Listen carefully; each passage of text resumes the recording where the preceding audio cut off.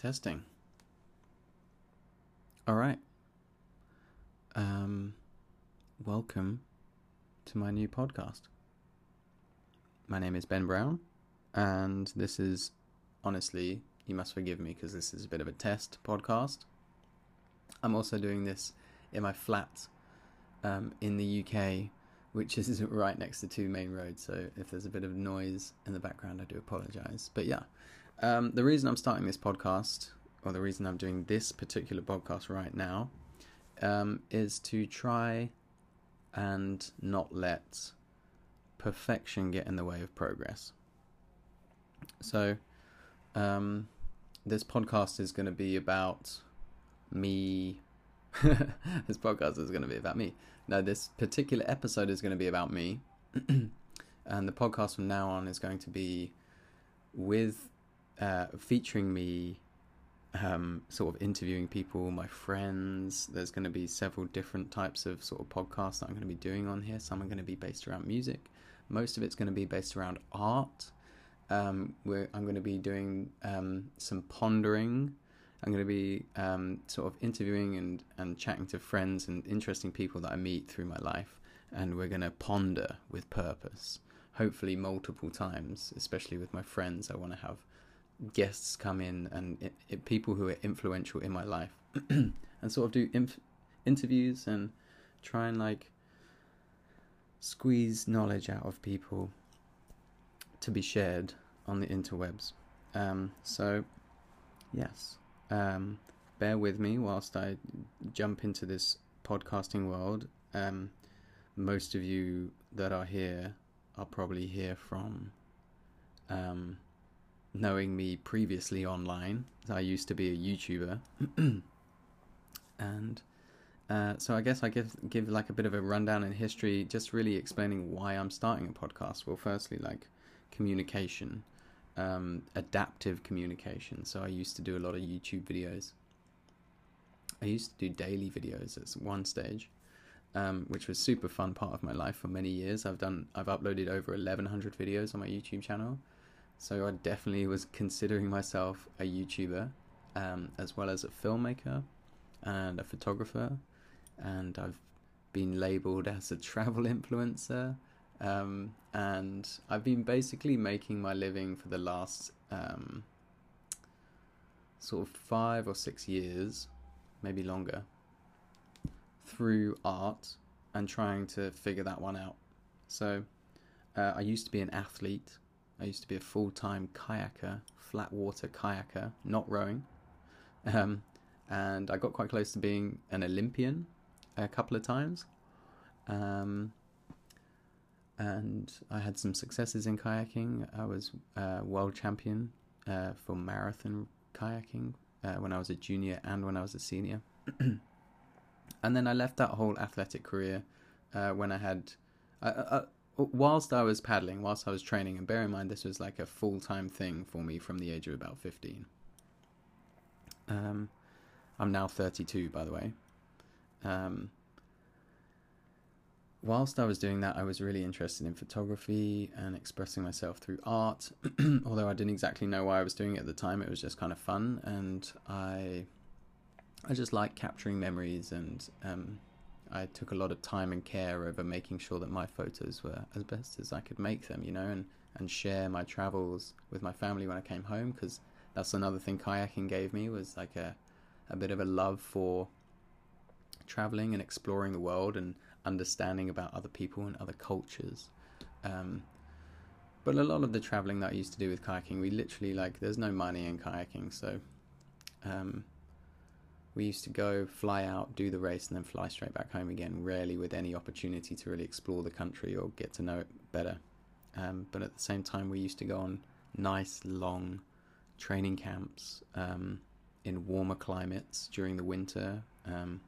Been to Australia several times for racing and training, and travelled all over Europe because kayaking is really big in Europe.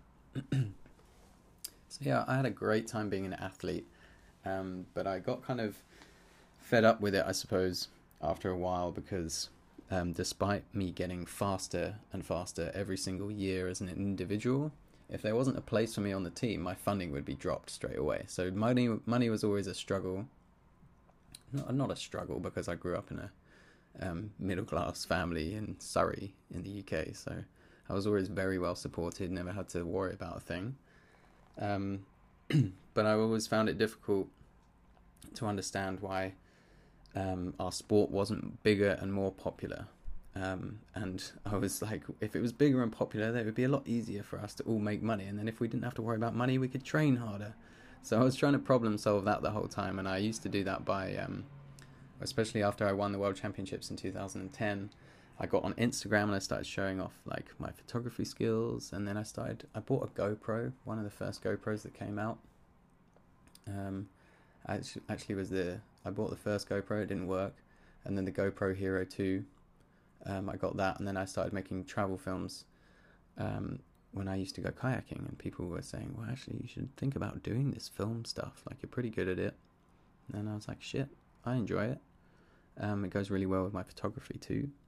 And at the same time, the kind of benefit for the whole visual, artistic journey that I was undertaking was that as a kayaker with no money and no sponsors, it was a lot easier for sponsors to give me stuff when I had a profile online and when I was making videos and just being active, with my marketing of their products.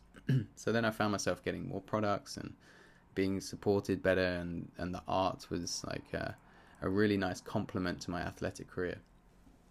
And then one day, in 2013, I think, I had to make a choice because I was invited to India with Jack and Finn Harries, who were also YouTubers at the time. Jack particularly was like running his channel called Jack's Gap, and he wanted to go to India, take a team of people out there, raise a bunch of money for charity, and do the rickshaw run, which was like a 2,000-mile expedition in tiny little rickshaws, and there were 7 of us. So I was invited because of my previous work that I'd done, and he wanted me to come and shoot and help and be part of the team. I also had some experience since I was older than most of the team. I also had more sort of life experience, and I suppose part of the benefit of having me on board was that I've also spent a lot of time in Africa. Not a lot, but like at the time I was exploring Africa, so I was fit for the job. And I think I did a really good job of helping the guys film the India rickshaw run, and we had the best fucking time in India. It was so much fun. I'd love to go back and do that again. An amazing team, and the series came out incredible. It's 4-part 15-minute series on Jack's Gap if you want to go and check it out and see what we used to look like before the internet really made me look old. But the point of the rickshaw run story is that I basically had to choose between going to the World Championships for kayaking or going to India on a wild expedition. And I knew what going to India would mean. I knew it meant that this was an opportunity for me to like really explore filmmaking, photography, and being an adventure traveler. That's what I wanted to do, like deep down.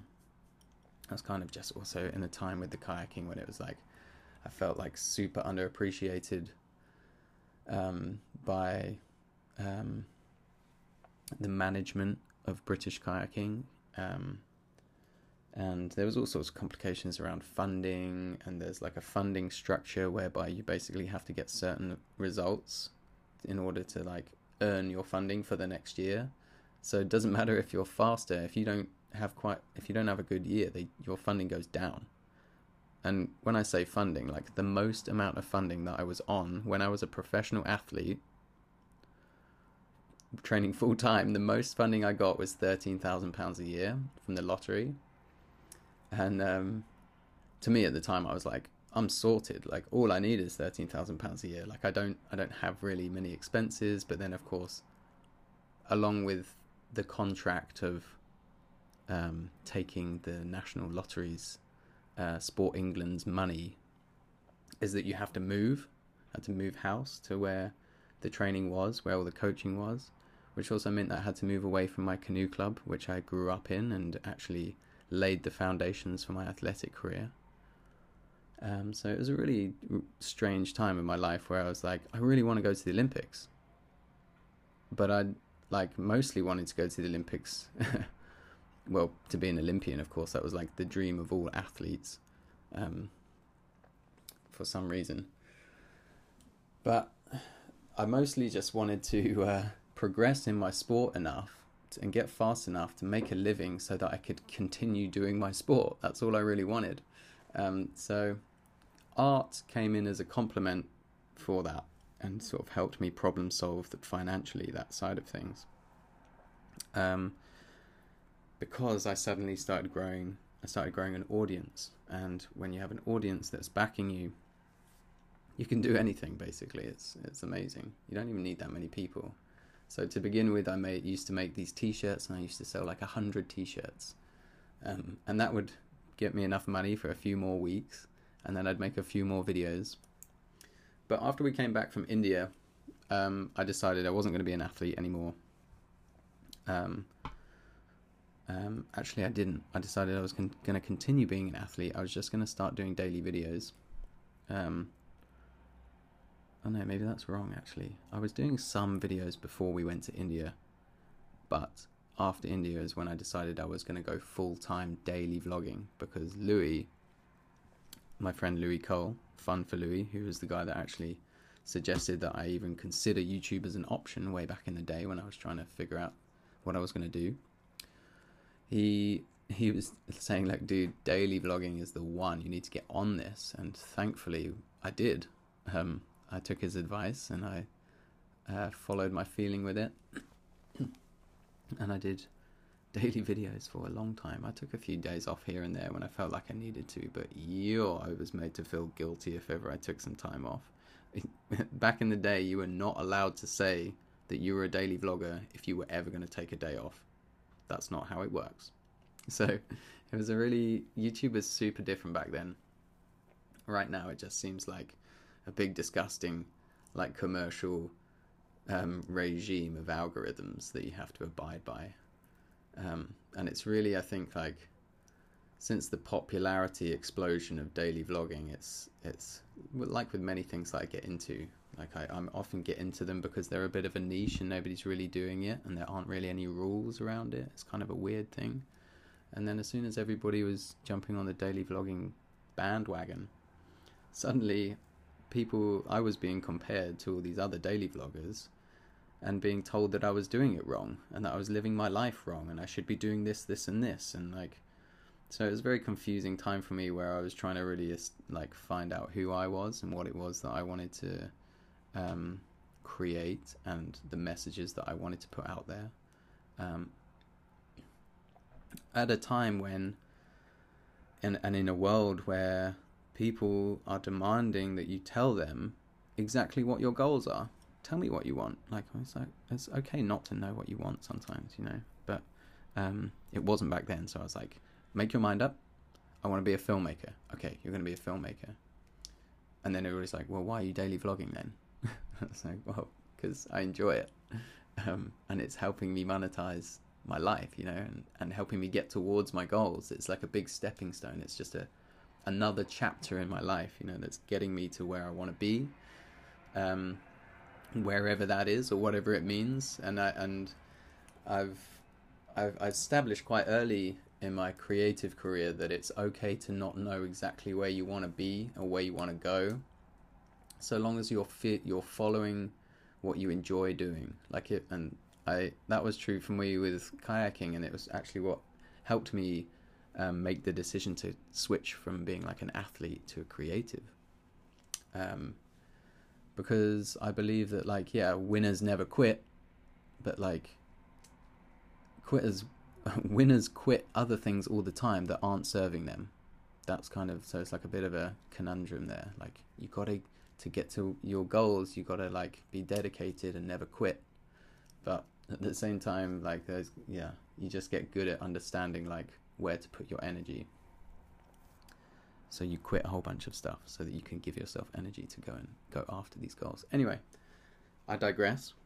I promise I'm going to try and be like a little bit more concise maybe with some of the ways I try to explain things on this podcast. This is like, I'm sat in front of a microphone right now. It's plugged into my my iPad, and I'm using an app called Anchor, which seems to be pretty great. And I've literally just hit record, so this is the first podcast. And one of my favorite things to do is to have long and deep conversations with people. Like, I love chatting to people, and I'm not really the surface level kind of guy. Like, I don't have much time for small talk unless it's like banter and playful and like just having fun, you know. Like, I like to talk about things that matter. I fucking hate gossip. That's something that really gets to me. It's like when people feel like they want to expend energy talking about people in a negative way, or just like in a way that they wouldn't necessarily talk about them to their face. So I often find myself saying, okay, whoa, just please don't gossip at me. Like, I'm not interested in that. But conversations, like deep conversations that matter, i.e. ponderings with purpose, I think that's a good place to start with a podcast. It's just having nice long chats, because they're the kind of podcasts that I also really enjoy listening to. And this one isn't going to be particularly specific. This episode right now, it's definitely just me like figuring it out a little bit, and kind of explaining why I'm doing this podcast. So let me explain. So since we've established that I kind of moved from an athlete into a creative side of things, a whole new social world, meeting loads of incredible people, a lot of young people who, when they start to like, when you're meeting young people who are on board with something like YouTube, they really are very inspiring. Like, the people that I was hanging around with and the people that I was meeting were inspiring me in all sorts of different ways.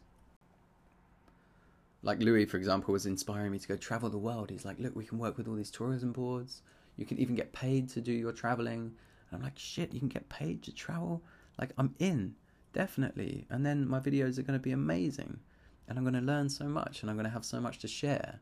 And amongst all of this, there's this, for most people, the problem that needs to be solved is money always. So how are you going to fund this crazy career?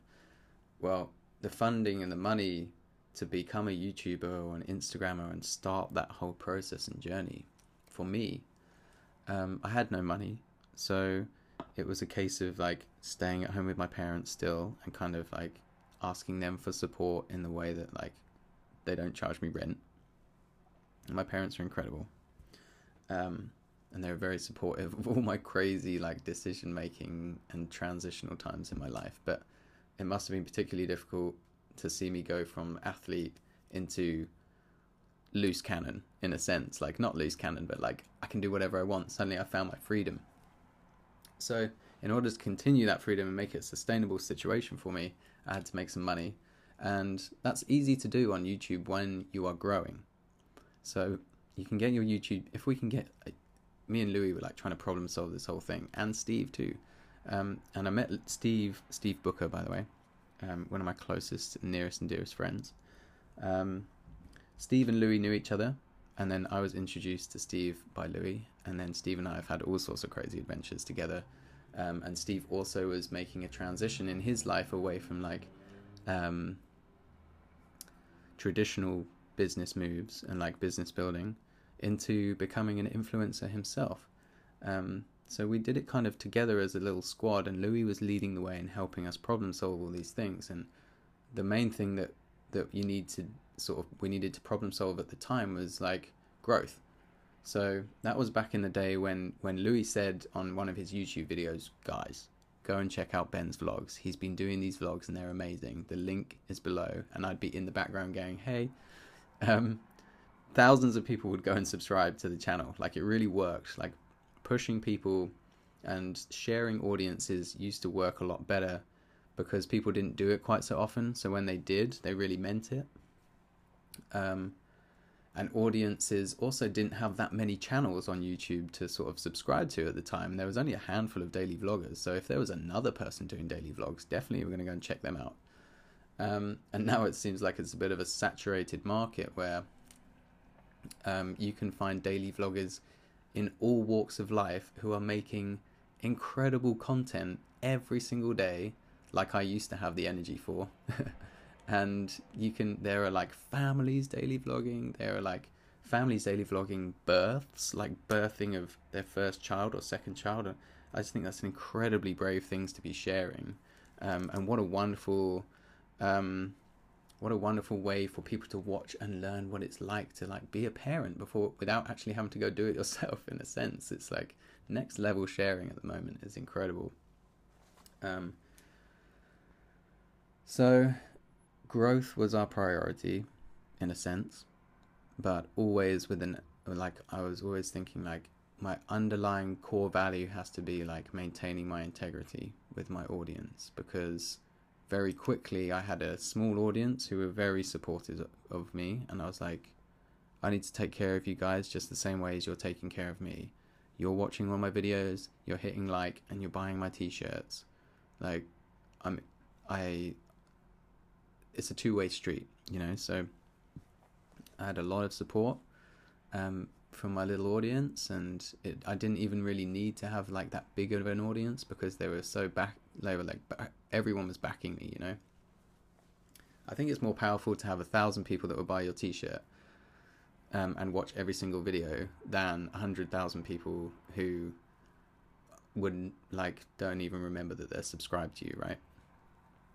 So I'm nurturing this little audience, and like starting to understand what it means to start communicating with people who are very different to me, and also then what it means to like receive feedback from people who are very different to me online through comments. And the whole communication situation on YouTube just got wildly out of hand, and I really and it took me a while to understand that some of the people that were leaving comments, really, like, if I met them in real life, I wouldn't take their comment so seriously, if that makes sense, because like we all know that a lot of people feel like they're qualified to make statements and say things about things, but the very fact that they feel like they're even invited to say them in the first place is a kind of a red flag as to whether or not you should take their advice seriously.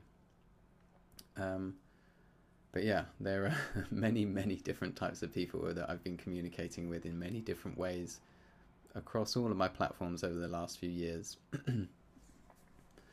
And yeah, I mean, I got my channel went at I think it's on like 700,000 subscribers, but of course over the last few years, whilst YouTube was directly rewarding those who are sticking to the algorithms, so daily uploading, consistency, and those are the things that I was starting to lack. I was starting to become less consistent with my content, because since it became more popular, I found that there was a huge element of competition that had been brought into the YouTube space, mostly thanks to Casey Neistat, who is like the vlogging YouTube king, undisputable champion of the YouTube. And what Casey did for the daily vlog was incredible. He really brought like a lot of attention to it, and brought a whole new style and also a whole new level of commitment. So I was filming everything every day, and then most of the time I'd spend about 2 to 3 hours editing, and then you've got another like hour or so either side of that, probably, to like sort all your data files out, find a place with good Wi-Fi. Especially as a travel influencer, it's not so easy to find places to edit and upload when you're on the road. Especially, I mean, it's a lot easier now, but even a few years ago it was difficult. So every day I was probably putting in like between 3 and 5 hours work into uploading. And as the demand for higher quality content and was going up, I was also trying my best to match that and stay ahead of the game. So I was like trying to find ways to make my vlogs more cinematic, tell stories better, connect my audience with the people that are closest, nearest and dearest to me, so we can sort of continue establishing like a personal relationship with my audience. And I think the quality of my videos, I sort of raised the bar a little bit too high for myself, which meant that to continue doing daily videos, I was spending like 6 hours a day editing these savage little 1-day videos, which was obviously going down really, really well. But as soon as I stopped doing that because it wasn't sustainable for me, that's when all hell started to break loose. Well, not all hell, but like people started to get frustrated, and was like, people wouldn't just unsubscribe. They would like leave a comment saying how much you'd let them down, and then goodbye, I'm unsubscribing. I can't believe you've done this to me. It was really like a very personal situation. A lot of angry young people who, for some reason, expected me to never ever stop daily vlogging and to never ever stop sharing my life, or never ever change either. So as and through all of this, of course, I'm trying to establish an audience that is like true to me, you know. So I'm sort of planting seeds of information and having conversations in my videos, and in my content that reflect my opinions, because although I like people to be able to change my mind about something, and I'm ready to have my mind changed about something, I also like to have a good debate and like hold my own, you know, and tell people what I think about the world, because otherwise you're just sitting on the fence about things, and that's just like very plain Jane vanilla communication. Just expecting to keep everybody happy the whole time is unrealistic. And of course, once you start like delving into the differences that everybody has, it really ruffles some feathers and people get very triggered by it, myself included. So I suppose, like, I don't know how long I've been recording for, maybe 20 minutes so far. 28 minutes. I suppose the reason I feel like this is all important to share with you is because although a lot of you guys, you wonderful, supportive audience of mine, have a good understanding for what's happened, but some people don't also, and it's nice to fill people in on the gaps and sort of say why I'm here doing this podcast. So throughout my daily vlogging career, I was also making every now and then these travel films called Visual Vibes, and the visual vibes were just like my best work, to my favorite music, and they were kind of like the films that ultimately I wanted to be making all the time, but I couldn't because I hadn't figured out how to do that yet, and people were subscribing to my channel for the daily videos, and some people were subscribing for the visual vibes. So my energy was kind of split between the two of those, because really I knew that the visual vibes was what I really enjoyed doing. And the daily videos I was starting to get a little tired of, aside from the fact that it's just like completely unsustainable as a one-man band to consistently put that much high-quality content out without affecting you personally. Because I had no idea about drawing boundaries around my work. Like, this is something I've learned this year, is like boundaries. You need to set your boundaries. Like, where does work end and life and play begins, you know? Like, where do you turn your phone off and go offline and spend time in the real world with real people, being a real human, and how much of your time is spent being a digital human? And what does that mean for your mental health? and your physical health and your sleep, and like how much screen time I'm like staring at my screen the whole time, just hoping that I can get this edit done to get it out to people who are then telling me that I'm living my life wrong anyway in the comments. So it was a really like strange situation, sort of love-hate relationship with YouTube. And then we watched it sort of slowly dismantle and change the algorithms to suit other people than me, it seems. So then there was a stage where I was like, okay, I'm putting all of this work in. I have hundreds of thousands of subscribers.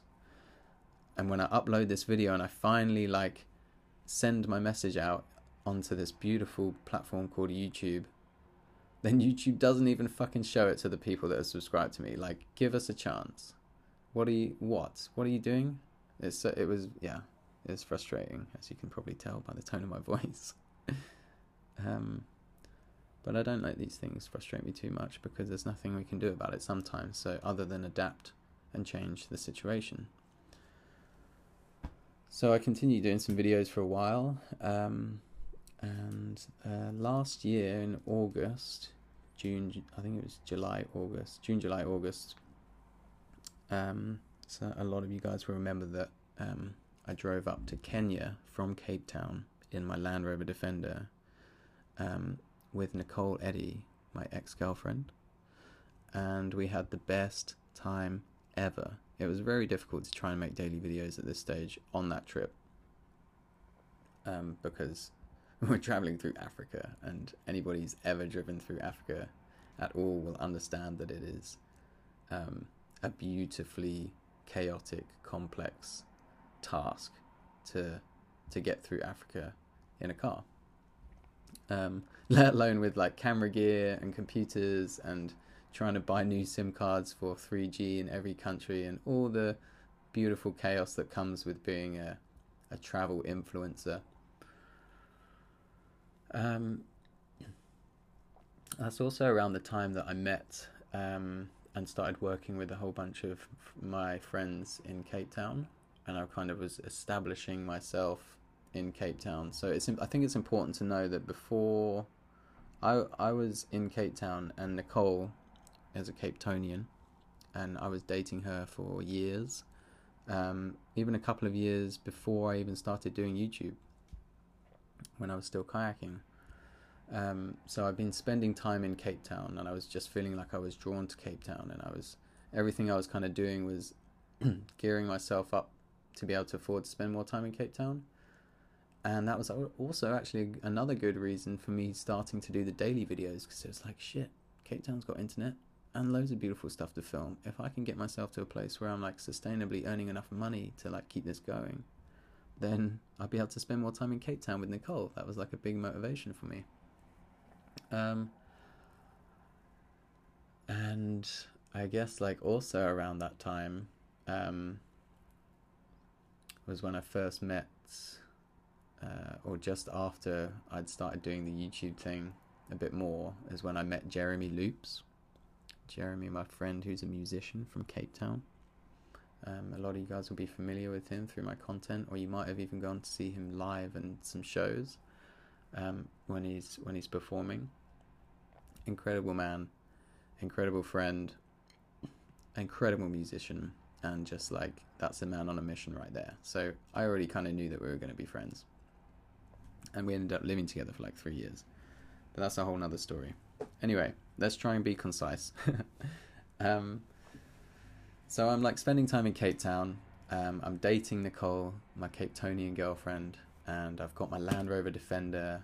I'm paying like not a lot of rent, if at all. I'm like sort of couch surfing around, trying to figure it out in Cape Town. Sometimes coming back to the UK, and then sometimes starting to travel and like work with tourism boards. And me and Steve went traveling together often, and we were like working on projects together. Loads of busy stuff going on. The time actually flew by. It's kind of ridiculous. So last year we finished our trip, our 3-month, 24,000 kilometer road trip from Cape Town up to Kenya and back. We drove from Cape Town up the west coast all the way up to Namibia. Spent some time in Namibia, then went through to Botswana. Then we were in Zimbabwe, and then we went up into Zambia, and then we were in Malawi, and we were in Tanzania, and we were in Kenya too. It was an incredible trip. Like, if you check out my channel, there's a whole bunch. I mean, all these videos are still on my channel, so if you ever wanted to check them out, they're there. Yeah, we did that trip, and then last year I was caught up with a lot of great work was coming in terms of like commercial work, and I was starting to work with some bigger brands on some bigger projects with bigger budgets. And what I neglected to do during this time was to actually like take some time to sort my finances out, take some time to understand like what it means to be earning this money, what it means to be like sharing it and distributing it with my team, and just learning a lot of hard lessons really, which I've only just a year later been able to like finally nip in the bud. And I'm still working on some of the mistakes that have been made. And by mistakes, what I mean is just like not knowing that those are important parts of my life that I needed to be sorting out, because I just assumed that like everything would be fine, because everything in my life had been fine until this year. I'd had a very sweet existence, professional athlete, white male, middle class, growing up in Surrey in the UK. Like there wasn't much for me to be complaining about, and because of my athletic career I very rarely took risks that would involve injury. So although I like to skateboard and snowboard and surf and like do some extreme sports and be very active like that, I always was looking after my body, because if I got injured then my canoeing would go down the drain. So I had never broken a bone in my body until this year, age 32, which I think is quite normal. Who knows? But earlier this year, when it seemed like I was only just really establishing how much sorting out my life needed in order for me to like continue and be happy, I had a motorcycle accident in February. And luckily for me, it wasn't a fast one, and it wasn't like a gnarly one. It could have been way worse, because I do like to ride motorbikes, and I do like to ride them quite fast. That's kind of the whole idea. They are dangerous. That's why I enjoy them. If it was safe, if I wanted safety, I'd get in a car. Like that. Anyway, don't need to explain why people enjoy riding motorbikes and why I enjoy riding them. But this particular day, I was feeling super confident, and I've been riding my bike, and I'd had it all serviced. I think it had it serviced, and it was riding really nicely, and I'd just been getting back into it. Overconfident. Was just taking like a 2-minute trip down to meet my friend. Didn't put my jacket on. I had gloves and helmet, of course, and all the other gear, but I was just wearing a t-shirt. It's like, yeah, of course I can just ride down the road in my t-shirt. Next thing I know, the bike high sides me because I'm fucking around. So I'm not wearing a jacket. I'm riding 2 minutes down the road to go and meet my friend Nordir. And then I come off the bike, go over the handlebars, land straight on my left elbow and kind of roll it out. In shock, not really knowing what's gone on. Like somebody helps me with my bike out the road, and I'm just like, oh my gosh, my elbow hurts so much. But there was not really any skin missing, like I didn't have any road rash or anything, so I was like, flip, hopefully it's just bruised and I've just bashed it. I went to the doctor, got my x-ray, and it was my elbow was fractured and just a complete mess. To the point where I had to wait a few days for the surgery to put it back together because they didn't have the right parts. And now I've got an L-shaped plate and 7 aluminium screws in my arm.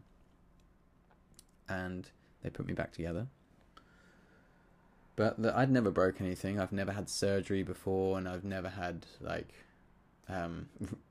reason in my book to complain about much, So suddenly the universe has delivered me a great opportunity to just stop, assess my situation, and tend to all the things that I should have been tending to in my life. Really hard things like that you don't want to tend to, and I was very much ignoring and trying to put off and just hope that it would fix itself.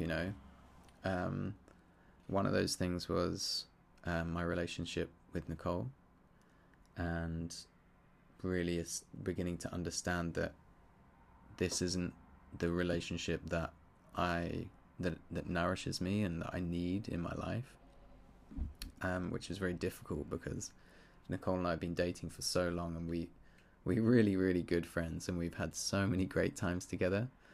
But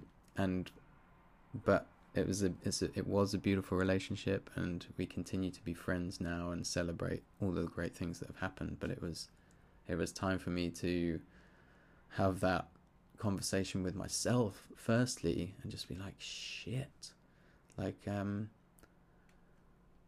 I've been building my relationship around this dream life, my dream relationship around a dream life, but now I'm starting to question whether that's what it is I even want. And then when you're asking yourself those kind of questions, that's a really tough one, and it put me down into a downward spiral where I was like, what have I been doing this whole time? Like, why have I been doing it?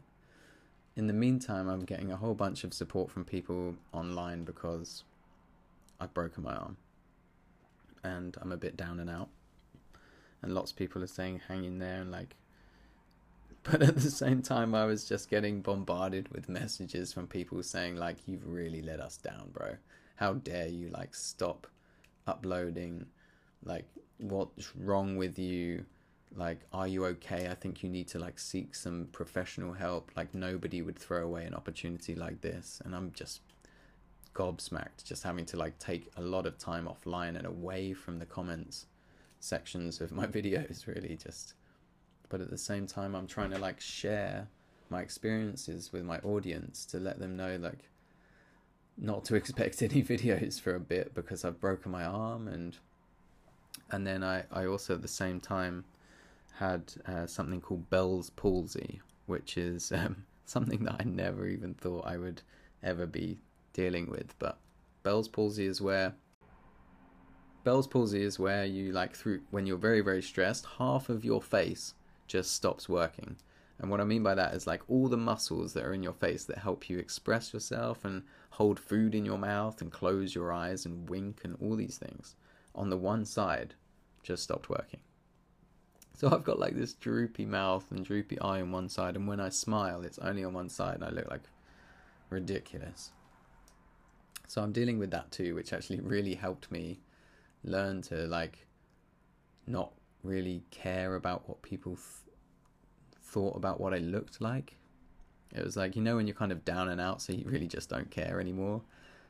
So I really started to have much better communication with people, because people would be like, whoa, what's wrong with your face? Are you okay? Shit, you got a broken arm, what's happened to you? And I'd just be like, well, I've had a bit of a month.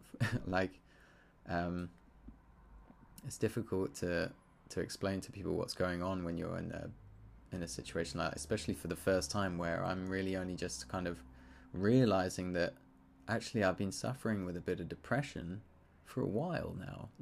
I just didn't know what that felt like or what it looked like.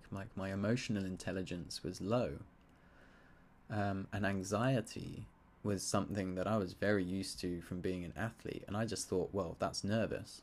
I'm nervous because it matters. That's what anxiety was to me. But so when other people were describing their anxiety, I didn't really get it. I was like, well, I haven't really experienced that for myself, so I'm sorry, but I don't really know what you mean by that. I can't have empathy for that because I've never had it. And then I realized that actually last year, when all of the stressful stuff was happening, I was just being bombarded with anxiety, and never to the point where I'd have like a panic attack and be crippled, until whilst I was recovering from my surgery and trying to recover from my bad financial decisions, and trying to continue to earn money to keep the ship going, like, except not getting as much work in because people don't want to work with someone who's got Bell's palsy and a broken arm. It was a very complicated and difficult and stressful time, and that's when I really had like my first couple of really crippling panic attacks.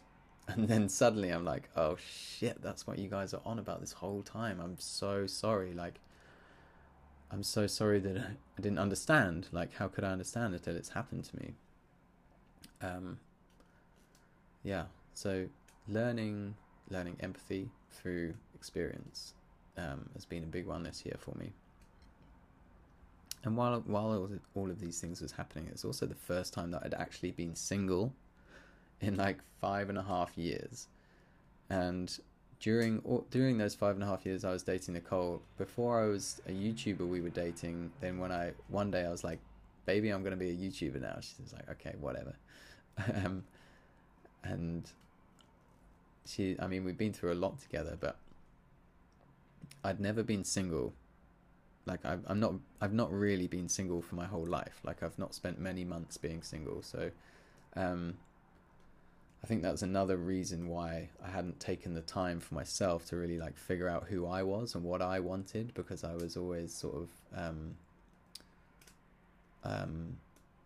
I wear my heart on my sleeve, and I fall in love very quickly and very easily. And if any of you guys are into astrology, it's because my moon is in Aries. And my Venus is also in Aries, by the way, which is a pain. But I'm also a really emotional dude. So like, I'm a Pisces. I'm just like, I struggle to communicate sometimes because my emotions get in the way. I don't know if you've ever had that where you're like in an argument and you know you're right about something, but you just end up crying and stumbling on your words and then not being taken seriously. That kind of sums up like any conflicting situations that I found myself in when I was younger. Just didn't really know how to like control my emotions. I was never really like a particularly angry kid. Like, I was very fiery and passionate and loving, but if there was any misjustice that I was witnessing or being part of, any misjustice was just like the worst thing in the world to me. I would cry and get frustrated and angry at the injustice in the world, you know.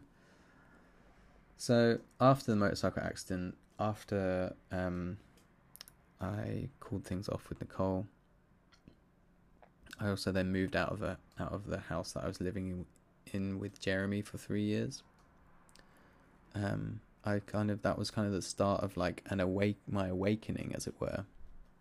And again, if you're into astrology, my Saturn return, I put it off for 2 years, and then I see the breaking my arm as the universe forcing me to deal with my shit,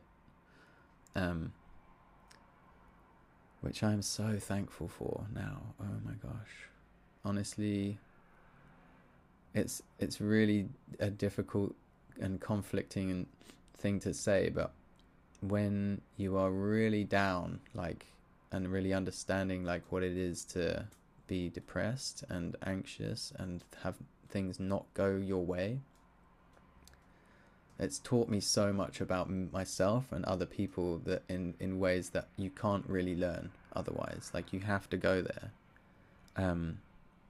to gain the experience, to have the empathy, to then love humans even when they're down and out, you know, because it really teaches you that like, shit, sometimes you're actually not really in control of your destiny and your journey completely. Anyway, I certainly think that there's a mix between like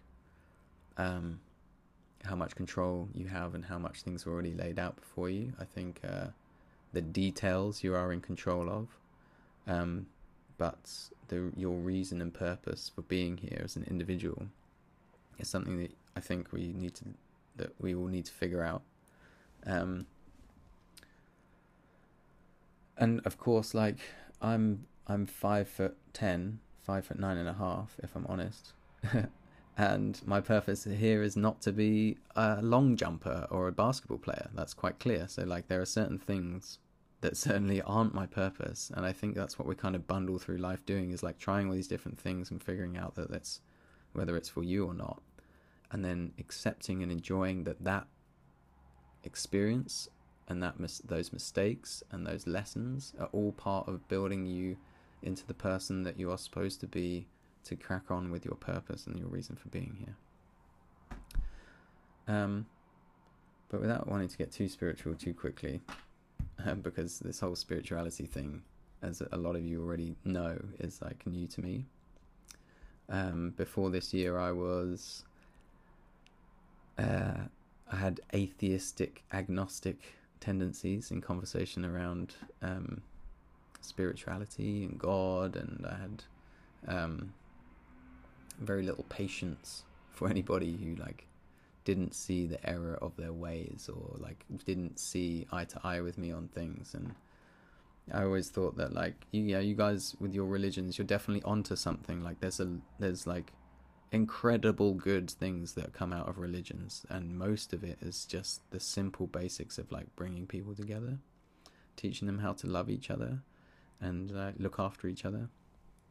The problem for me always lay with religion in that each one thinks that it's the best one, and so you can't all be right, and actually in claiming that you're the only one and the true way, like you're already like not really hitting the mark for me. It frustrates me when people make their mind up about things and aren't willing to change them based on new information. Closed-mindedness.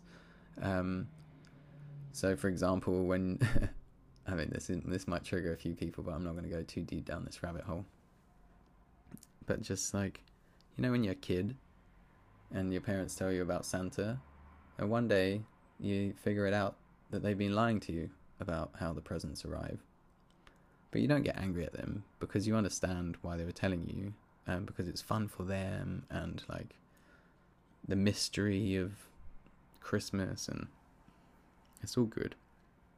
But when you realize that Santa isn't real, you let that shit go, and then you move on and you look for new information. You're like, okay, well, that actually helped me establish that like some things that people say aren't real, but I will remain open-minded and listen to people, and take on board all the information and then make my own mind up. I think like everybody must maintain a relatively skeptical outlook on things in order to differentiate between things that are real and things that are not real. So when I talk about spirituality, it's like this is a journey for me too. I think for everybody's journeys are different, and the information that you come across during your journey will change over time and will allow you to change and make up your mind over time and build a knowledge base and wisdom around that. But you can't do that if you've decided the answers already. That was my frustration with religion. So now I feel like questions have been removed from my sort of thoughts around religion, in that like I don't need to know. All I need to know is that I'm being a good person, I am accepting of others, and that I still like to try and back things up with fact if we can. If not, I'm going to go with my gut feeling. And learning about intuition and learning about my gut feeling this year is what's actually led me more to spirituality. And I believe, just to set the record straight right now, and this is subject to change because of my open mind, right now I believe that there is no one specific God. I believe that the universe and the energy of the universe, call it maybe like source energy or gravity or whatever you want, that's keeping everything in motion and cyclical.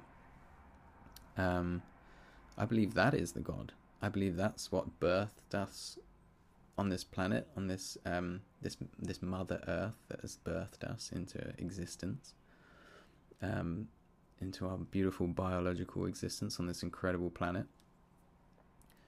I think it's I think to put a label on God and say like it was a man or a woman and they made this and they made that, I think it's like, it just doesn't make any sense to me. Obviously believe what you want, but I believe that it's about energy, and our if you want to call it a God, that's us, like you and me. We are the universe expressing ourselves, right? So yeah, anyway, that's a conversation that needs to be like explored for sure, because this first episode is not the place where I want to be exploring stuff like that at all. I'm just kind of establishing, like, getting my first one out of the way, and like which is probably going to be particularly boring, but who knows. Anyway, this year's been wild. I've had to change my mind on a lot of things, just for my own sanity, and I also learned this year how incredible doctors are. I mean, I always knew doctors were incredible.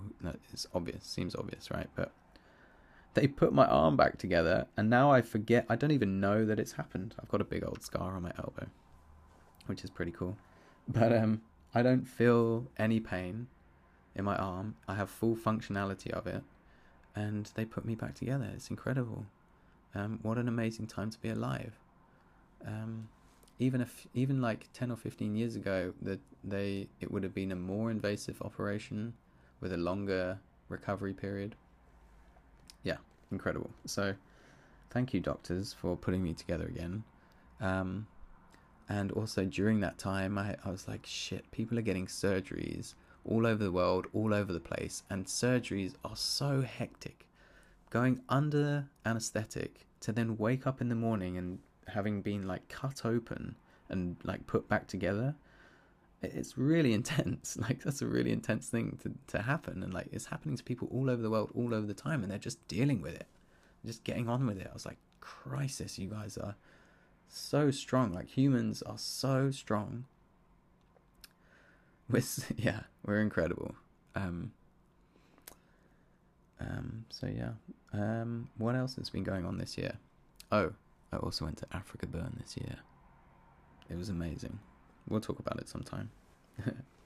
But it also led to a whole bunch of like complications with Africa Burn. Also, actually, although it was like a big blessing in my life, also added loads of complications in terms of like some relationships that I wasn't like dealing with in the way that I should have been, and kind of still repeating old behaviors and mistakes and not learning my lessons. So that's another thing that I've been learning this year, is it's like, if the same thing keeps happening to you, it's probably because you need to change something and adapt something, alter something, you know. But recognizing that there's like a pattern emerging around your behavior or around relationships or anything to do with the discomfort in your life that you are not sure, you're like, oh, why does this keep happening to me? Well, it's probably you. You can only take responsibility for yourself, right? So, and there are a multitude of ways of like changing things. Okay, well, it turns out on Anchor, on this app I'm recording, 60 minutes is the maximum for each section of recording, so I've had to start the recording again, and I guess you just put them together. I'm still figuring it out. But we were talking about communication and how this is like a thing that's completely changed my life this year. Learning to be super open with your communication even when it's uncomfortable. So that means honesty.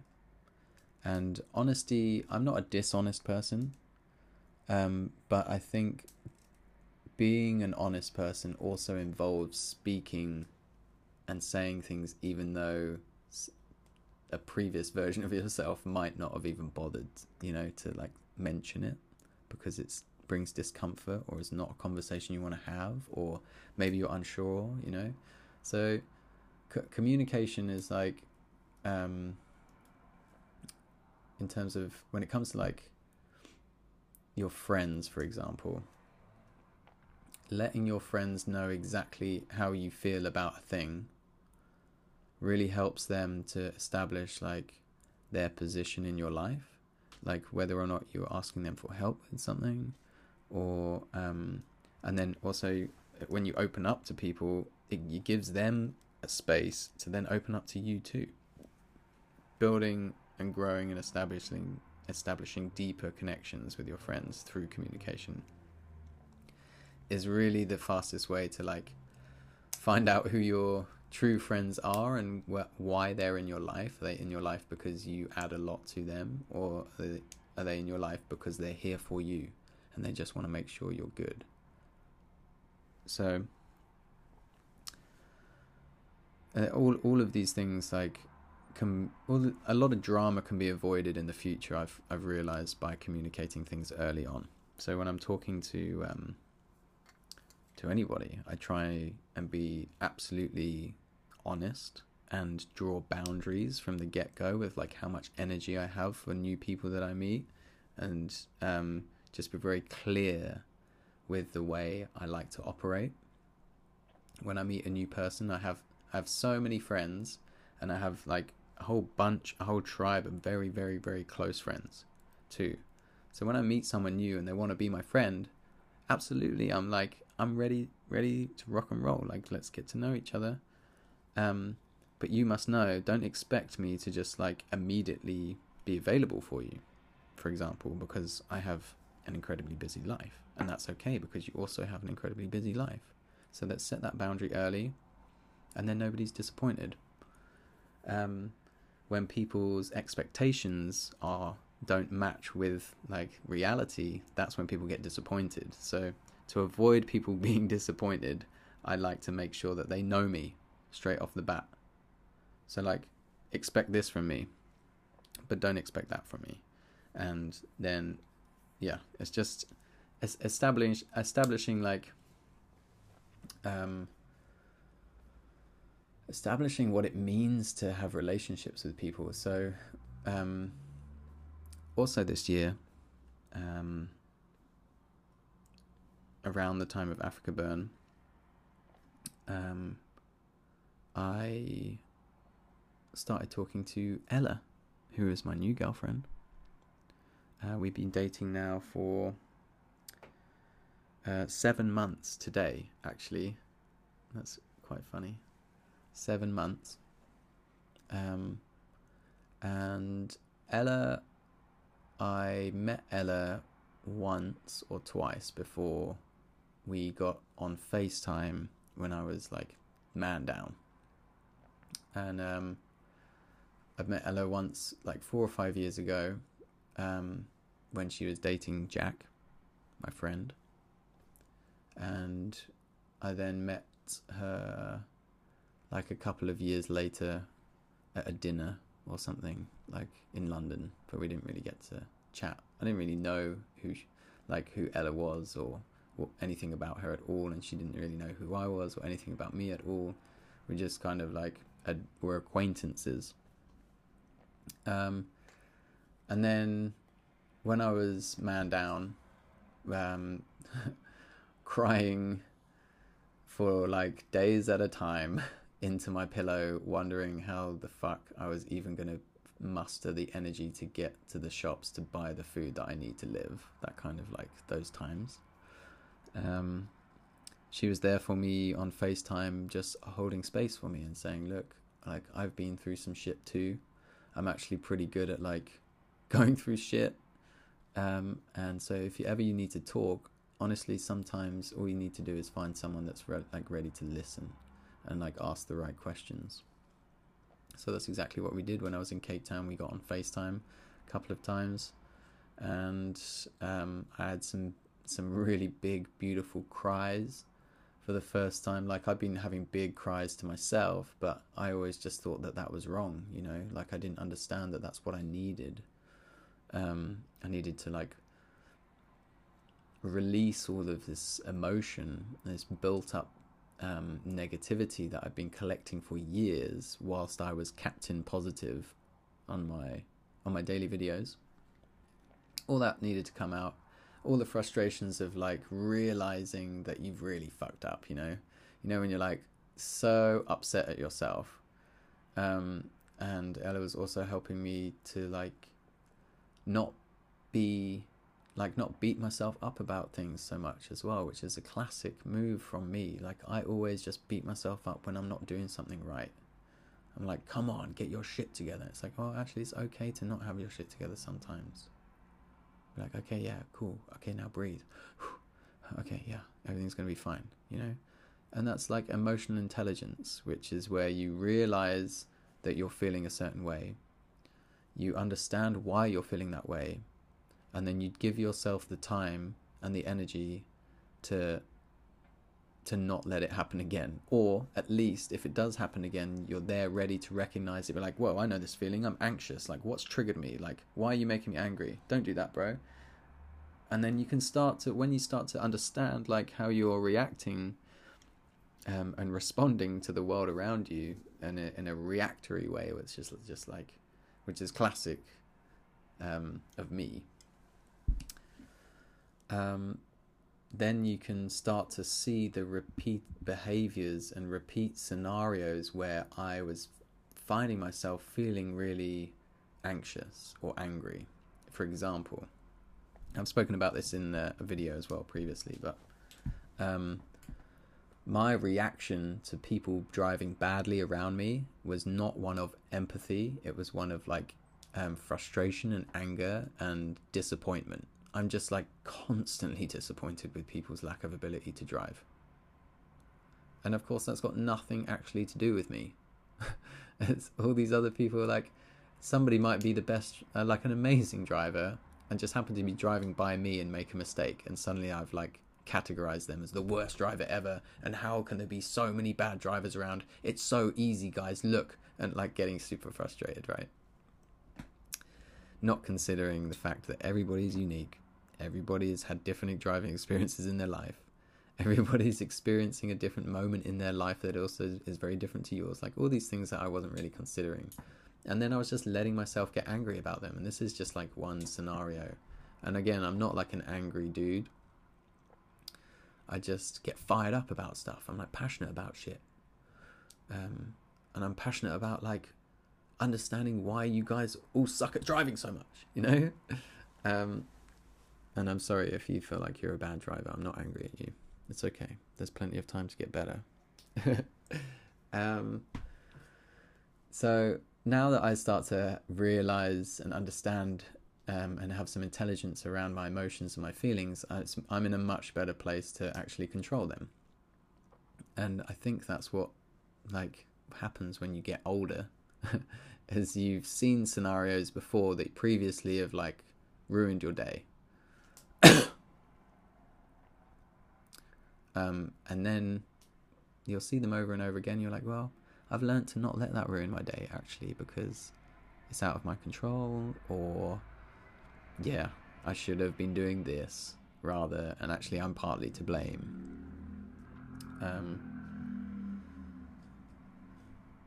So emotional intelligence and communication are the two of the main things that I've been learning about this year in my like awakening. And yeah, Ella certainly has been helping me with that, but there are lots and lots of people that I've been finally getting around to like opening up to and giving them the honest truth about the way I feel, about the way I feel about our relationship and our friendships, and like where I think like it's nurturing me and where it's not nurturing me, and really just trying to learn also which people in my life are taking more than they're giving, and which ones are giving more than I expected them to when I need them. And that really taught me how to be a good friend in myself, you know. So my tribe, they've all taught me so much about how capable I am at helping them too.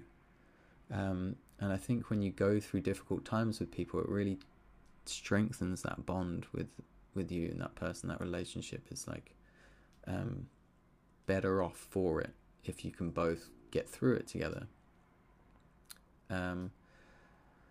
So I had a couple of friends in Cape Town, a couple of very close friends who at the same time as me were actually going through some shit too, like some really gnarly stuff. And I was finding myself in a much better position than ever to be helpful and useful and like help them through these times and hold space for them, even though I was also feeling down and out myself. I understood the importance of being there for someone, because not everybody offers you space like that. Not everybody has the time and the energy. Like I was saying before, I've also had to learn where I can and I can't help people. And also learn where I should and I shouldn't help, or should and shouldn't ask for help from people. So,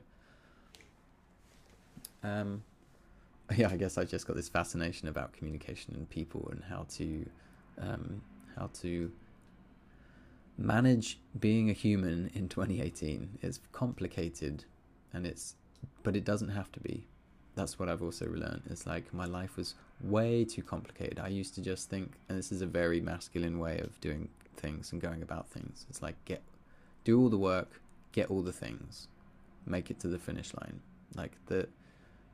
I don't need all these things in my life to be happy. Some of the things that I do need in my life that help me, like with my work, that makes me happy. Like I do need a certain amount of stuff. But I love gear. And I love to have all the gear, but it really is so unnecessary. I hardly use. I've sold so much of my stuff now this year, and I feel so much lighter for it, energetically as well. It's not holding me back and dragging me down.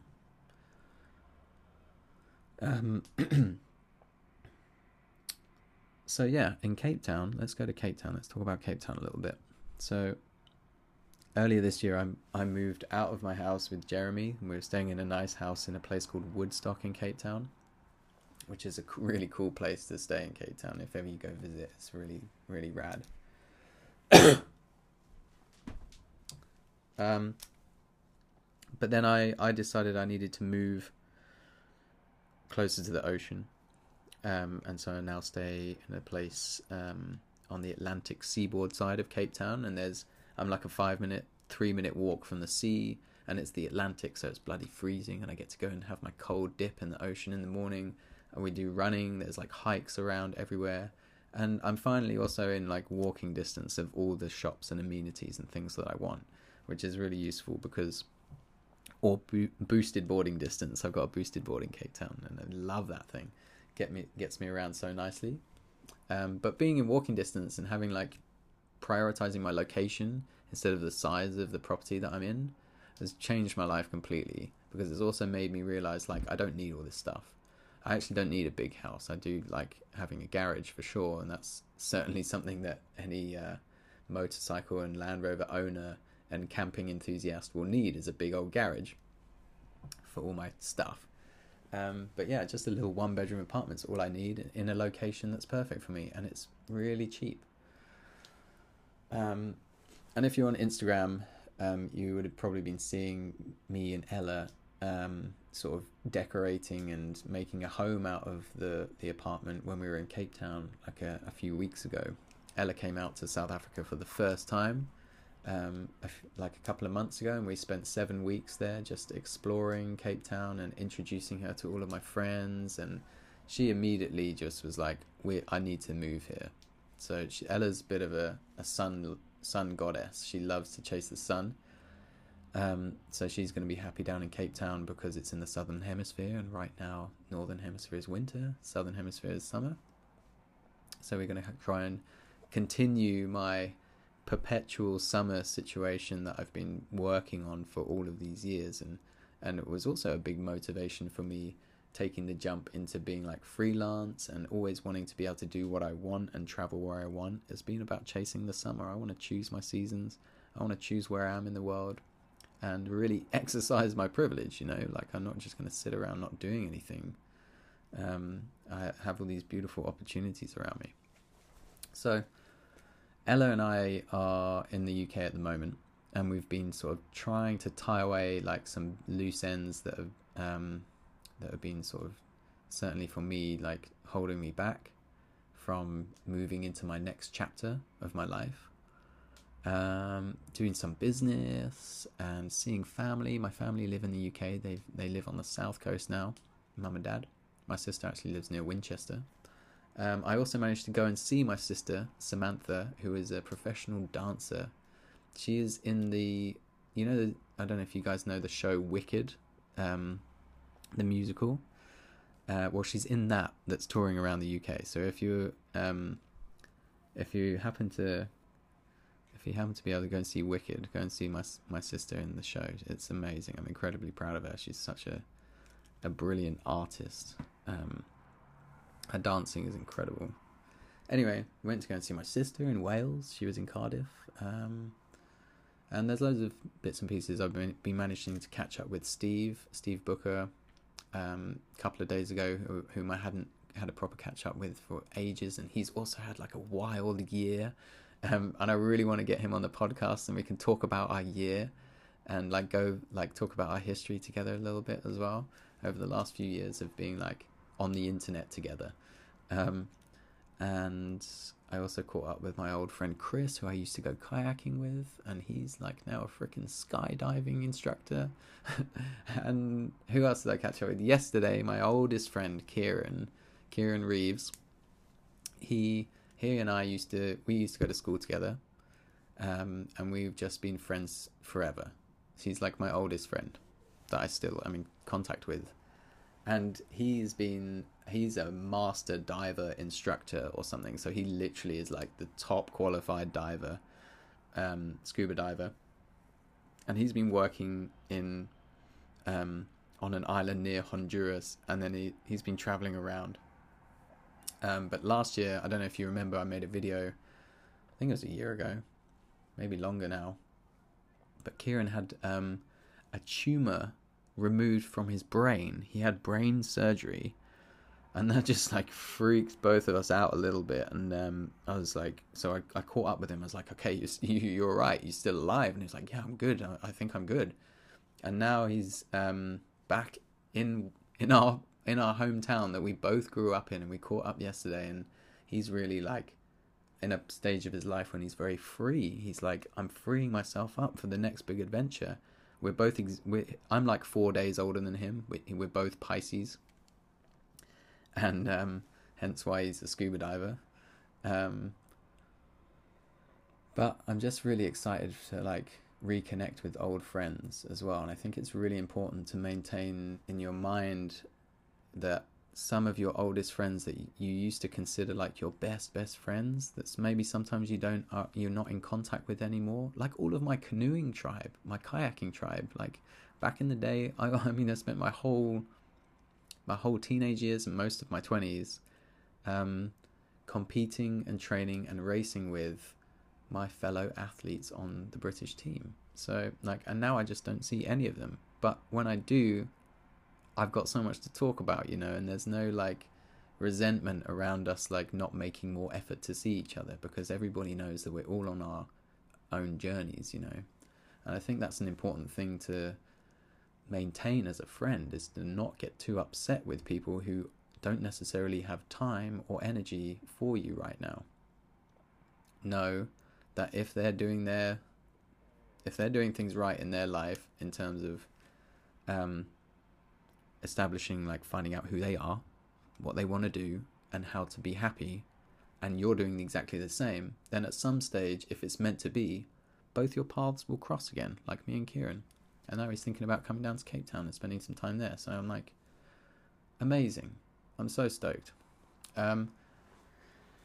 So I think it's like, what's the date today?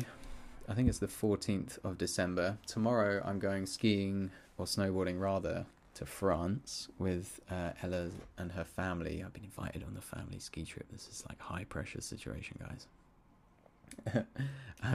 And yeah, we're going to go snowboarding. I don't think they've had much snow down there, but I'm just really excited to get into the mountains. I'm going to take my drone with me, and I'm going to take my cameras and a whole bunch of film. I've been shooting a lot on film instead of digital recently. It's just been meaning a lot more to me rather than firing off like thousands of digital photos. I think it comes back to also the popularity thing. Like photography is obviously booming in popularity at the moment, and myself, I'm definitely partly to blame for that in a sense. Like I always have been encouraging my audience to get a camera, even if it's just your phone, get out there and start creating. Use your imaginations, capture your memories and share them. It's such a beautiful way to live, you know. But I just got a bit fed up with the whole digital thing, just like finding myself editing the same images over and over again, and thousands of them. And they just kind of look like everybody else's images anyway. And then with digital, if you don't take the right photo at the time, then you can just fix it afterwards anyway. So with film, it's just a bit more demanding of skill, and it's a bit more expensive, which is also why it's not as popular. Digital is like a really good value way of being a photographer. So it's brought me back to my art a little bit, because before I was doing any of this, when I was a teenager, I actually studied photography for a year and did my whole darkroom film development, black and white film development and processing, printing in a darkroom, that kind of thing. And certainly, like, in the future, I like to think that I'd be able to have some kind of property where I can have a dark room as well in my house, like maybe in a basement or something. I can do my own black and white prints. Be really fun. So yeah, we're gonna go skiing and snowboarding in France, and then we're gonna come back for Christmas, spend family time around Christmas on the south coast, and then we're gonna spend New Year's here. I think Ella and I are gonna go drive somewhere and like go and have like our own little private New Year's in an Airbnb log cabin somewhere in Wales or Scotland or something. But then we're not planning on we're only planning on going back to South Africa sort of the 5th or 6th of January,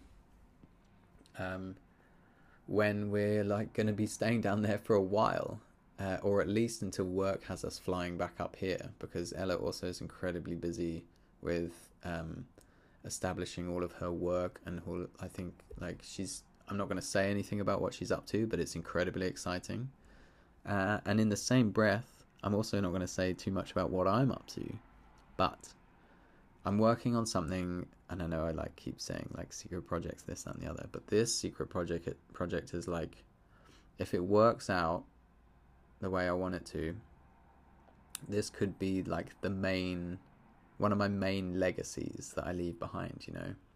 And I feel like I'm in a position where part of me wants to just go, screw this, I'm going to go and live in the woods for like a year and go offline and just be silent and read books and like connect with nature and just be a human, because that's why I love camping. It just really connects me back with nature, and I feel like I can scruffle around and be a human.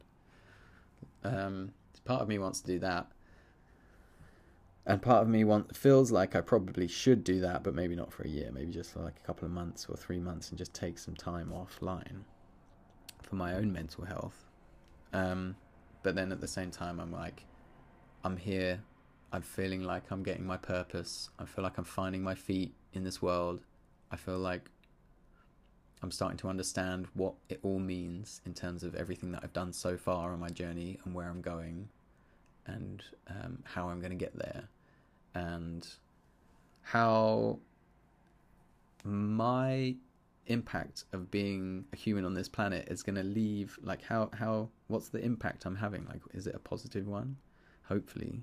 If so, then why not continue that, you know? But I must just maintain my own physical and psychological health whilst trying to achieve all of these things that I feel like I need to be achieving.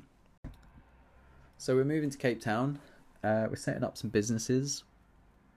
I've already got a business set up in Cape Town, in case you guys don't know about it. because I've been going to Cape Town and staying in Cape Town for a few years now, me and my friend Sean, who I used to race when I was kayaking, he was a world champion and Olympian multiple times, and I beat him a few times as well. Together, we set up a company called Atlantic Outlook. Now, Atlantic Outlook is a kayak tour company, and we have a whole bunch of double kayaks, and they're super stable. And we've got 3 amazing tour guides who just seem to be actually breaking everybody's hearts, because they're just like the sweetest and also most beautiful boys you've ever seen. They're incredible tour guides.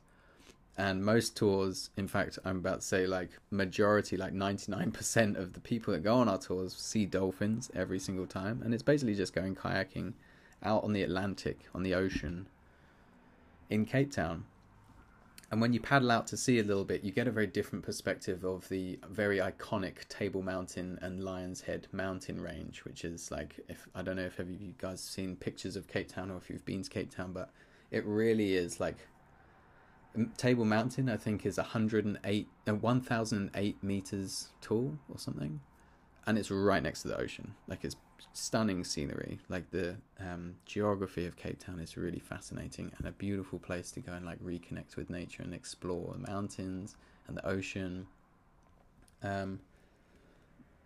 So yeah, I'm really happy with having like a little kayak tour company going on down there, because it also means that I mean, I live exactly 9 minutes boosted board ride away from this company where we launch the boats from. And I love to go kayaking, so especially since my elbow is now fixed since my surgery, I can now paddle again. And it's a great excuse for me to get out in the water and see some dolphins and take some photos and just be immersed in nature. That's like everything I work for really is just to spend more time in nature and more time in places that relax me and feel like a connected person. So if you're in Cape Town, go and check out this kayak tour company. It's called Atlantic Outlook. You can look it up on Instagram. And it's going really, really well. We're buying more boats and we're like expanding. But yeah, really, really exciting stuff. So yeah, I'm going to be establishing myself more down in Cape Town. I'm still going to be flying up and down to London. But another thing that I've realized this year is that like I need to take responsibility for my carbon footprint. So just figuring out all the strategies and ways to go about being a more sustainable human in general, and also taking responsibility for the fact that I've been spending years encouraging people to be travel influencers. So people are flying all over the world, and I know it's not just me, and they'd probably be doing it anyway, I can't take full responsibility for everybody's like carbon footprint. But it's just an interesting discussion to be had, because if I can make my money and my living without having to fly around, then that's obviously the preference. And until then, I'm going to try and establish a way to offset my carbon in any way, and like what that means. So yeah, it's really exciting times actually, because I'm also like forgiving myself and not feeling quite so guilty for things. Like I think it's I used to feel really guilty when I wasn't uploading daily videos, because my audience would make me feel guilty, because they're like, you're wasting your talent, you're wasting your channel, like look at all these subscribers, also you're wasting, like we've been coming here for years every day and supporting you, how dare you stop making this free entertainment, you know? So I was made to feel quite guilty, and that's like my own responsibility. I don't feel guilty anymore. I also felt guilty for like, this is part of the reason I was so emotionally constipated before this year, was because why would I be sad? Like, why? I have everything I need. I'm a happy guy. Like, I have fun. I have everything that I want and need and more. I'm very comfortable. I have no reason to be sad. But of course, everybody always has reasons to be sad, like all the time about things. And unless you deal with them and like take responsibility for that emotion and purge it and cry and talk about it and get it out of your body, it just ends up being like manifesting into a physical ailment, like a disease or a sickness or or depression, you know, if you don't deal with your shit. So that's not to say, like, if you haven't dealt with your stuff or haven't considered even that it's a thing that you might have to do to be happy in the future, don't worry. It took me fucking 32 years to figure out that, like, emotional intelligence is a thing, and that I have to take care of my mind, which will help me take care of my body, and also to listen to my body to help me take care of my mind. Take the time to learn about things. Take my time to reconsider what it is I know and how I feel about the world. And just, it's been a big year, basically. And yeah, 2018 has been a big year. I also went to Bali for the first time this year, which is insane. I've loved Bali so much. I struggled a little bit when I was there because I don't know what I expected, but I got to Canggu, which is a really cool part of Bali, but it's quite like westernized. And I kind of saw like lots of the same photographs being taken by people in the same sort of way, that was all aligning with exactly what you kind of need to get likes and grow. You know, like there's kind of a thing on Instagram now where there's like a whole bunch of certain things that if you do all of these things, people will be like, oh yeah, I like that, and I'll follow you. And really, it's almost like a rule book of how to grow and get likes based upon growth and popularity, really. And I don't think growth and popularity are two things that should be prioritized above everything else when you're an artist. Certainly when you're trying to establish a career for yourself as an artist, growth and monetization and things like that are all problems that you're going to have to solve, but not at the detriment of the art itself. The whole point is that, like, it's fun, right? Like, to take photos and unique photos and experiment and do these things, rather than just like copy everybody else's shit and then get the likes in. Because I mean, I've been there with the videos. There was a stage where I was like taking advice from Casey, and he was helping me try and grow my channel and like really push me up to like 1 million subscribers, which seems to be like the only sort of finish line that's respected on YouTube. If I had 1 million subscribers and I stopped my channel, people would be like, wow, at least you got to 1 million. But 720,000 is like nothing. It's really a strange thing. But I was chatting to Casey, and he was trying to help me since his explosion of his channel, and he was like, dude, you're one of the like original... He's not from California. He's like, dude, you're one of the original vloggers. Like, you need to... This thing's going one way. You need to get on it. Like, start doing your clickbait. Start, like, exercising and working the system for your benefit. I was like, okay, cool. That's exactly what I'm going to do. Because, like, I can see you doing it, and it's clearly working. And, like, I'm really struggling here because I put years of work in. And now my channel is, like, dwindling. And people are getting frustrated at me. So I'm just trying to like figure it out. And so I started doing things that weren't particularly in alignment with what I thought was like me. And I started doing things that I knew were like ways and sort of tactics that other people were using to get more views and get more growth. And it was like a conflicting situation for me, because on the one hand, like with clickbait, for example, clickbait literally works. Like, it works, but it doesn't just work for people who don't know who you are, what your channel is, like on a trending page or something. It works for your own audience, because vlogging became so saturated that even if my video did make it into your subscription box, it's going in with a whole bunch of other people who have got like wacky, crazy like titles and thumbnails that you're more likely to click on than mine.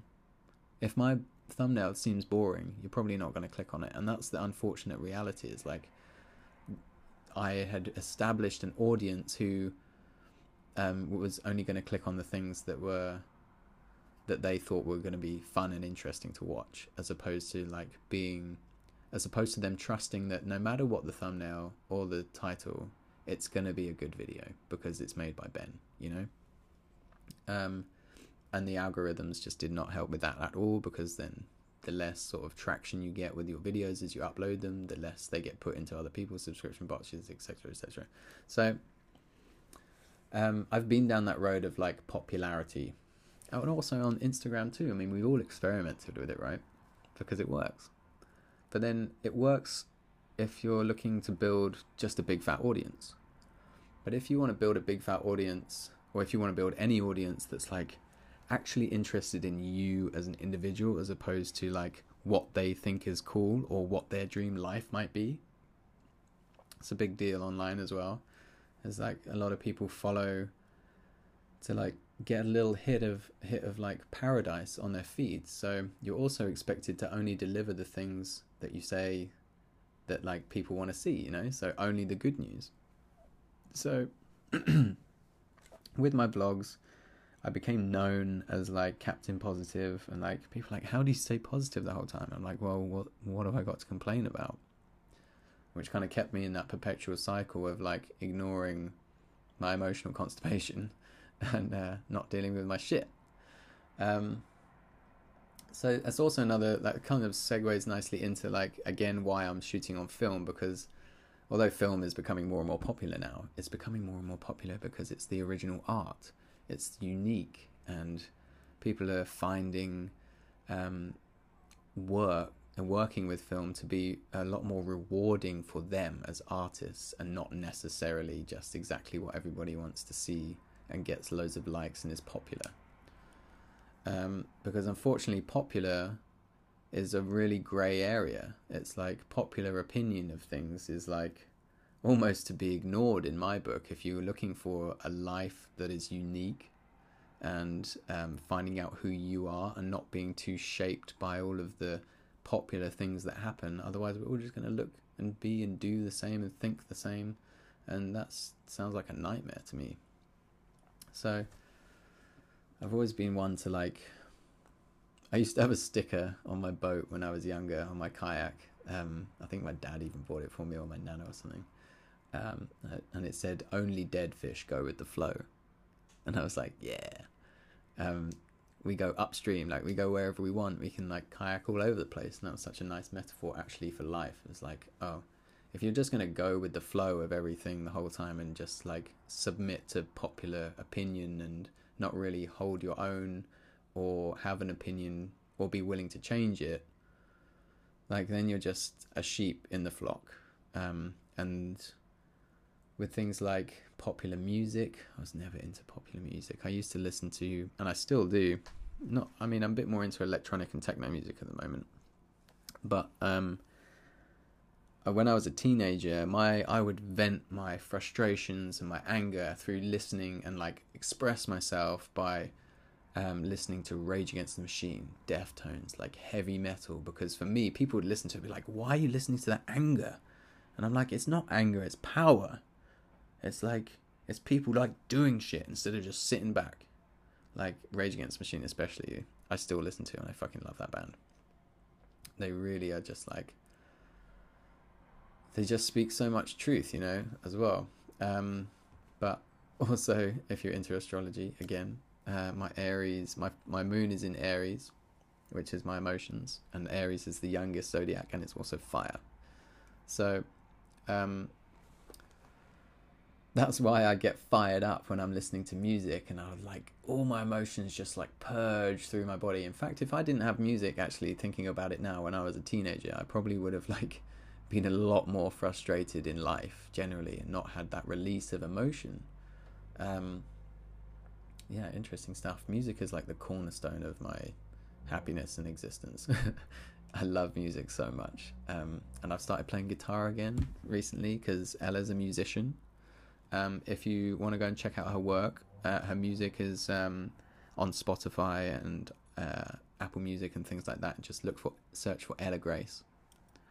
Her music is beautiful, and she's been writing some more of it recently, and it's made me also want to pick up my guitar again. So when we're in Cape Town, we like jam in the evenings, and It's a really nice way to like be creative with something other than photo and video for me, which is something else that I'm learning this year. Is like I don't have to box myself in as an artist quite so much. Like I used to love painting at school. I got an A star in art at school, which basically like was my favorite subject ever, because I liked the teachers. They liked me because I was like into it. All I wanted to do was paint. And you should see my big art books that I've still got kept actually in my storeroom with just like, I used to love acrylic paint. I just used to fill these things up with work. So now I'm like getting back into drawing, and my iPad that I've got with my little pencil thing, I've got this really cool app. Shout out to this app called iOrnament. If you've got an iPad Pro, get yourself iOrnament. It's like a symmetry kind of pattern designing app where, say you've got like imagine drawing one section of the pie, like drawing a pattern on it, and it automatically fills the rest of the pie in. It's just, I can't really describe it, but it's addictive, and you can make beautiful mandalas so easily and quickly with this app, so check that out. So just getting creative in ways that aren't like necessarily conducive to earning money right now, because that's the big conundrum. It's like, I'm trying to be an artist, I'm trying to be a photographer, I'm trying to be a visual artist. I need to make money too. So you get caught up with like one specific type of art that helps you make your money, i.e. photography and film. Whereas I want to draw, I want to make music, I want to like make electronic music too. I need to learn how to do that for sure, especially this year, since I've been getting into like a bit more of the festival scene and understanding like techno music a little bit more. And also like I have a bit of a I've discovered a bit of a what's the way, what am I trying to say? It's like an indulgence. It's like a dirty secret that I really love, like some filthy alien psytrance music sometimes, which I never used to understand at all. But if you've been there, you'll understand. But also just like beautiful, bubbly, bouncy techno music I'm into as well. And just soundtracking my life has been something I've done since I was about 13 years old, when I got my first CD player for Christmas. And my first ever CD that I got from my parents with that CD player was an album called Urban Hymns by The Verve. And definitely check that out if you haven't. It's such a beautiful album. And so that's where like my connection with my emotions began on like my musical journey, you know. So like I used to love, and I still do, I soundtrack my life. I get up in the morning, the first thing I do is choose the song that I put on to soundtrack my day. I'm constantly listening to music and building playlists. So also, if you're into that and you're on Spotify, search for me. My username is Mr. Ben Brown. I've got a whole bunch of like pretty cool playlists on there that I think you might enjoy. And also feel free to share music that you think I'd like with me, because there's nothing better for someone like me who's into music to learn about new bands and find new bands, you know. And it's also kind of like swings back to my relationship with Jeremy as a musician. I just was like, firstly loving his music, and secondly loving that I was in the same house as him while he was writing some of the music. Like often I'd be the first person he'd play one of his new songs to. I was regularly involved in like rounds of feedback between when they were like producing and finishing songs for the new album that he brought out this year.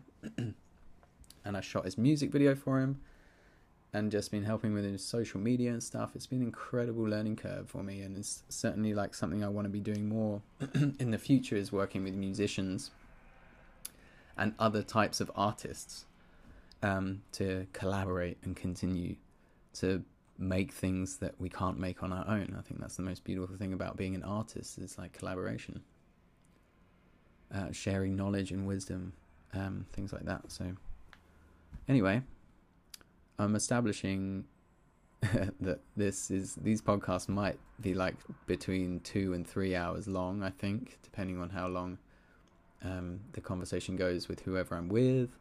And I'm sorry that this one has been like a really random first episode, but I think that's kind of how it starts. And I often don't start things because they're not perfect yet, and I think that's a bad reason to not do something, you know.